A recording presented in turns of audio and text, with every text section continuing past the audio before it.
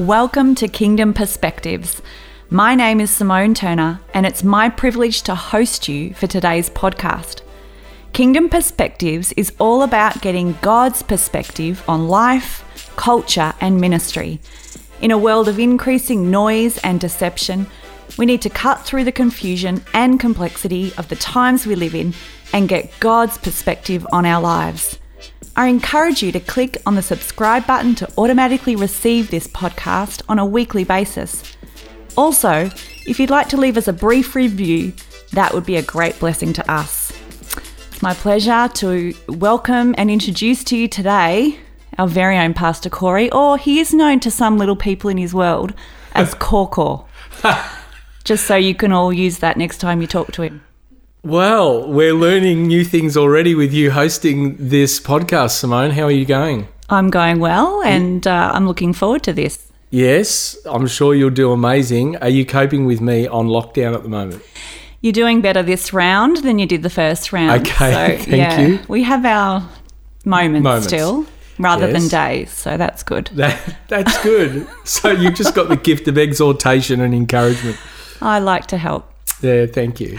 So today our subject is about the prophetic from a New Testament perspective. Yeah. Really exciting to talk about, and I know you've got a lot of experience and information, so really looking forward to it. Great. Yeah, it's going to be great. I think this is a subject that's close to my heart and is also so important that we talk about, particularly for believers, the body of Christ, as well as the current circumstances that we're all facing. Yeah, absolutely. And it's really good at the moment to see a lot of conversation happening around the prophetic. Yeah. People are really keen to know what is God speaking and saying in this season. So maybe we could start from the start, and you could kind of give us a bit of a brief overview of where did your prophetic journey start? Yeah, it's my journey into the prophetic really started as a child and into my adolescent years.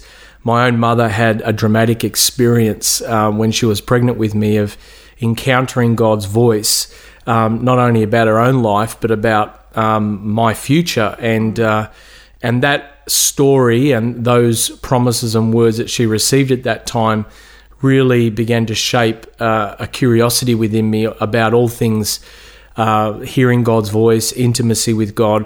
However, no one really spoke to me or taught me the mechanics of prophecy. In my adolescent years, I'm grateful that there were leaders in my world that asked me to pray at different events for people and contribute in ministry in different ways. And during those moments, as I began to pray and minister to people, the feedback was sort of this alarming surprise look. How did you know those things about me? Or have you been talking to my mum or grandmother or whatever it may be? And I didn't understand what they were talking about, because for me it was very intuitive and a very natural outflow of just what I was sensing and discerning and knowing about certain people. And so I had the ignorance and the boldness to simply open up my mouth and say whatever comes out. And as you know, with prophecy, that can be a little bit hit and miss. The problem is if your gift remains intuitive, then not only will you not really understand it, but you won't be able to help anybody else understand that as well. And I think in 1 Corinthians 12:1, Paul says, concerning spiritual gifts, I don't want you to be uninformed, which means I don't want you to be ignorant. When we're ignorant of how something works, our tendency is to abuse it. And sometimes, as you've seen, I can be very ignorant of how to use my MacBook, and I end up either crying out for help or abusing it significantly. Throwing it across the room. Yeah. Not yet. We're getting there. But when it comes to the prophetic, if we don't understand it, if we're ignorant of how it works, not only is there potential for abuse, but we begin to be afraid of allowing that important ministry into our lives. And I love what James Gold says. He says, for too long, the church has been a non-profit organisation because of abuse and isolation of the gifts. And I think the answer to the misuse of the gifts isn't the non-use, but the proper use.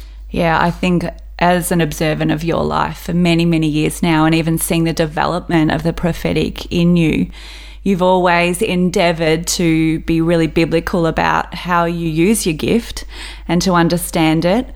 But also it's always been something that's really been expressed very naturally in your life. And I think that's something really relatable that you bring to do with the prophetic, that it's something to do with your relationship with God. It flows out of that, and then it naturally is expressed to people. So I've watched many people be blessed by the way that you express that. Oh, thank you. Where would you, my pleasure. Where would you say most of the problems with the prophetic begin? I think where we see that there is a misuse or an abuse of the prophetic, it's not often because people are deliberately, intentionally with evil intent to use prophecy in a way to hurt others. But I think it's when zealous believers approach New Testament prophetic expressions with an Old Testament mindset and perspective. In Revelation 19:10, it says, the testimony of Jesus is the spirit of prophecy. So all of our New Testament current expressions of prophecy must really bring Jesus into focus. And the prophetic, like any other ministry, requires accountability. Just as every river has a bank to it, and without a bank, the river becomes a flood, which causes damage. So too in our ministry, and particularly with the prophetic, there needs to be some boundaries, there needs to be some accountability and some guidelines for how it can be best and most effectively administered. The nature of prophecy in the Old Testament was really characterized by judgment through the law, whereas the nature of prophecy in the New Testament is characterized by mercy and grace. And so it's really important that we don't apply an old covenant mentality to a new covenant expression. Deuteronomy 18:20, the whole idea of false prophets get stoned. Probably not best to apply that to a New Testament prophetic ministry. I'm really glad that doesn't happen anymore these days. Yes. We would be in trouble. We'd all be in trouble. And the reason is because we're grace-filled, not law-driven. Prophecy in the Old Testament wasn't judged because people were spiritually dead. And the only way to truly judge it was if the prophecy came to pass or not. The Holy Spirit hadn't been poured out upon all flesh. There was no paradigm of a spirit-filled awareness to filter within our own selves the prophetic word that was given. But in the New Testament, the receiver of prophecy has as much responsibility as the deliverer or the giver of prophecy, because of 1 John 2:27, the anointing abides in every single one of us. I think that's such a great point, that both those who are receiving the word and those who are giving the word, they both carry a responsibility because we all have the access to the Holy Spirit. So good. Yeah. So what would you say, what would your advice be for a solution to recovering a healthy New Testament approach to prophecy? Well, I think it begins with understanding that whatever God manifests in us must edify others through us. And I'll say it again because I think it's important that that truth goes deep into our hearts. Whatever God manifests in me must edify others through me. That's a really good filter from a New Testament perspective. And I think Paul speaks about this in 1 Corinthians 14:12 when he says, since you are eager for manifestations of the Spirit, strive to excel in building up the church. His whole focus here is, hey, there's nothing wrong with pursuing the things of the Spirit. The scriptures say, earnestly desire spiritual gifts, especially that you may prophesy. Nothing wrong with having a greater hunger and drive for the manifestations of the Spirit. The issue is the motive as to why you want that, and is that about for the benefit of others, or is that simply about ourselves? I think problems occur when we elevate individual manifestation over corporate edification.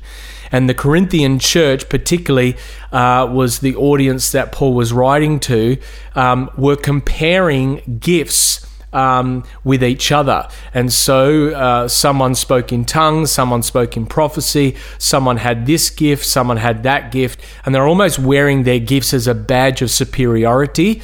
And what Paul does is he brings it into right focus. He contrasts tongues and prophecy in 1 Corinthians 14, and he essentially says that while he wishes that all of us would speak in tongues, and speaking in tongues is a powerful part of our own walk with God, he essentially says that individual manifestations must submit to the corporate well-being of people around about us.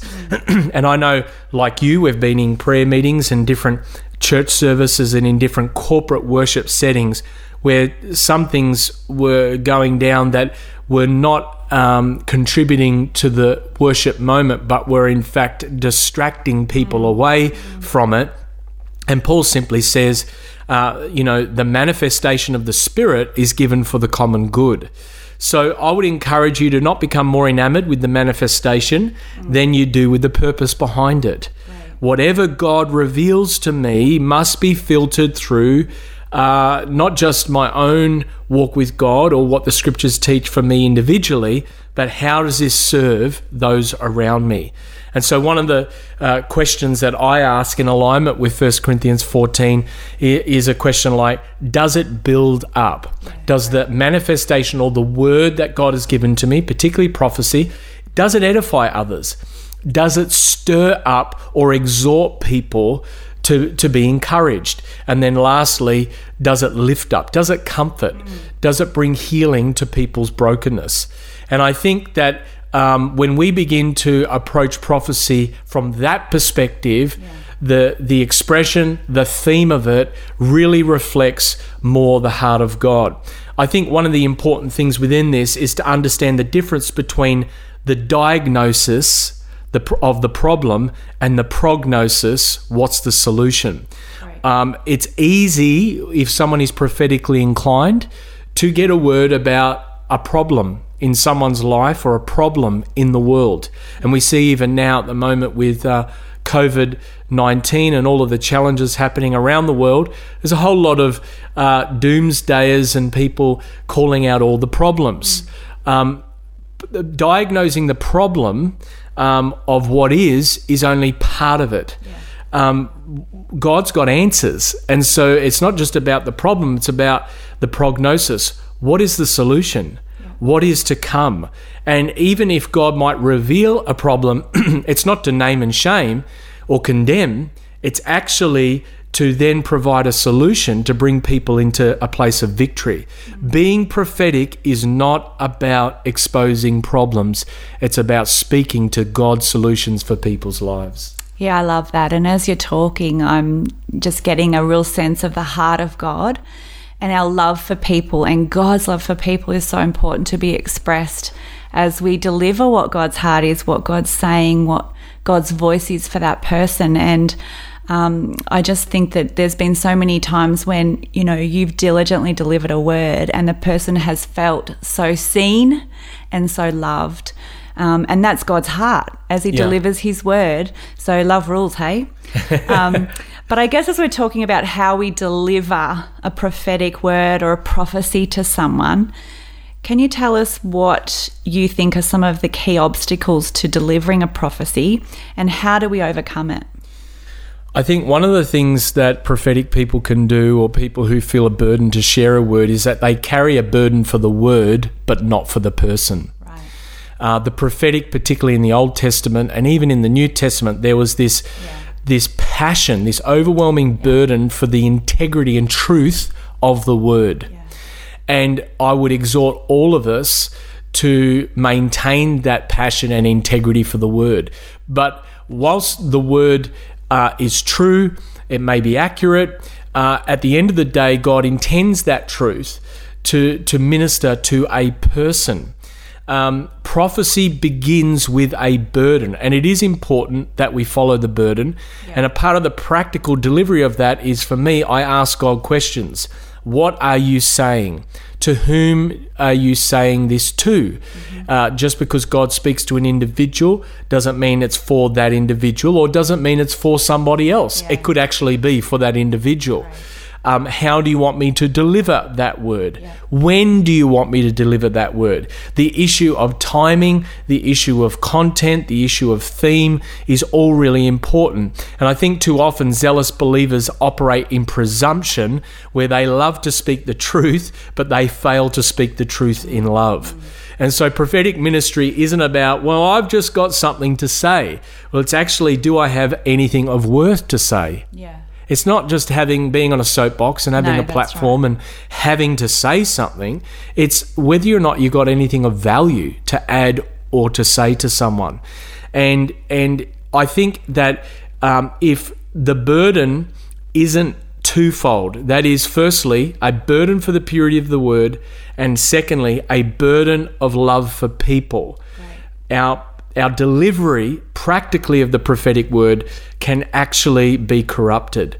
I remember a story of around the death of Oral Roberts, and before he passed away, he called a number of leaders from across the body of Christ to his home, and he wanted to share with them one final word from God. And there was a young man who desperately wanted Oral Roberts, the great healing evangelist of the 20th century, to lay hands upon him and impart. Well, who wouldn't want that? Totally, I'd be there too, last putting moment, my hand up. last chance. Before the chariots and the horses come. Yeah, that's right. And he wanted Oral Roberts to lay hands on him and impart the gift of healing. And Oral Roberts was getting a little bit annoyed by these final moments, and he actually said to this young man, "Son, just fall more in love with God and with people, and the healing ministry will take care of itself." Wow. And he was communicating an important truth around the motivation for ministry, which is love. Power without love eventually hurts people. Yeah. That's why Paul said in 1 Corinthians 14:1, pursue love. And then earnestly desire spiritual gifts. He didn't say pursue spiritual gifts first. He said pursue love, because it's out of love that a true earnest desire for the spiritual gifts finds a pure expression. And Paul spoke about in 1 Corinthians 13, if I have prophetic powers and understand all mysteries, but I don't have love, I am nothing. And so my exhortation to all of us is to encourage us to keep first things first. To not just have a burden for the purity of the word, but a burden to love people, because at the end of the day, prophetic ministry is about edifying, about encouraging and stirring and exhorting people to be the completed selves that God has called them to be. It's so good. That's such a great way to sum it up, even for anybody who is wanting to grow in the prophetic. They feel God speaks to them often. Yeah. They want to know how to share that we begin with that love for people. It comes out of our love relationship with God, and then we deliver that in love. Yeah. And I've noticed today you've also been really keen to encourage those zealous Christians. So that's been good too. You've used that word a few times. Yeah. Our zealous Christians, our fellow brothers and sisters that are so for the things of God, and they're so intensely wanting to do what God asked them to do, but to ask a series of questions before we jump into that space is actually really good advice. So thank you for that today. Thank you so much for sharing today. I know there's so much more that you've got in that deep well of knowledge that you have around the prophetic, but really been so grateful for your time today. But you also have a couple of books that you just want to share with us that people might be able to access. Yeah, for sure. So 2 books. One is called The Supernatural Life, and all about the power of the Holy Spirit, the gifts of the Holy Spirit, a theology of the Holy Spirit walking out in our practical life. And you can access that through our resource center at Numa Church. So just contact numa.church and inquire about that, as well as a book called Prophetic Vision, which is all about the role of vision in our life, in our ministry, for our future. And it's all about seeing God's future for our lives clearly. And those 2 books are available through our resource center at numa.church. Fantastic. Well, thank you so much, Pastor Corey or Corcor. I'm Simone Turner, and it's been my privilege to host you today. Thank you for listening to Kingdom Perspectives. I encourage you to click on the subscribe button to automatically receive this podcast on a weekly basis. Also, if you'd like to leave us a brief review, that would be a great blessing to us.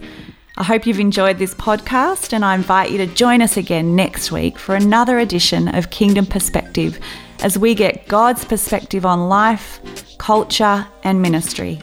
Remember, in all that you do, seek first the kingdom of God.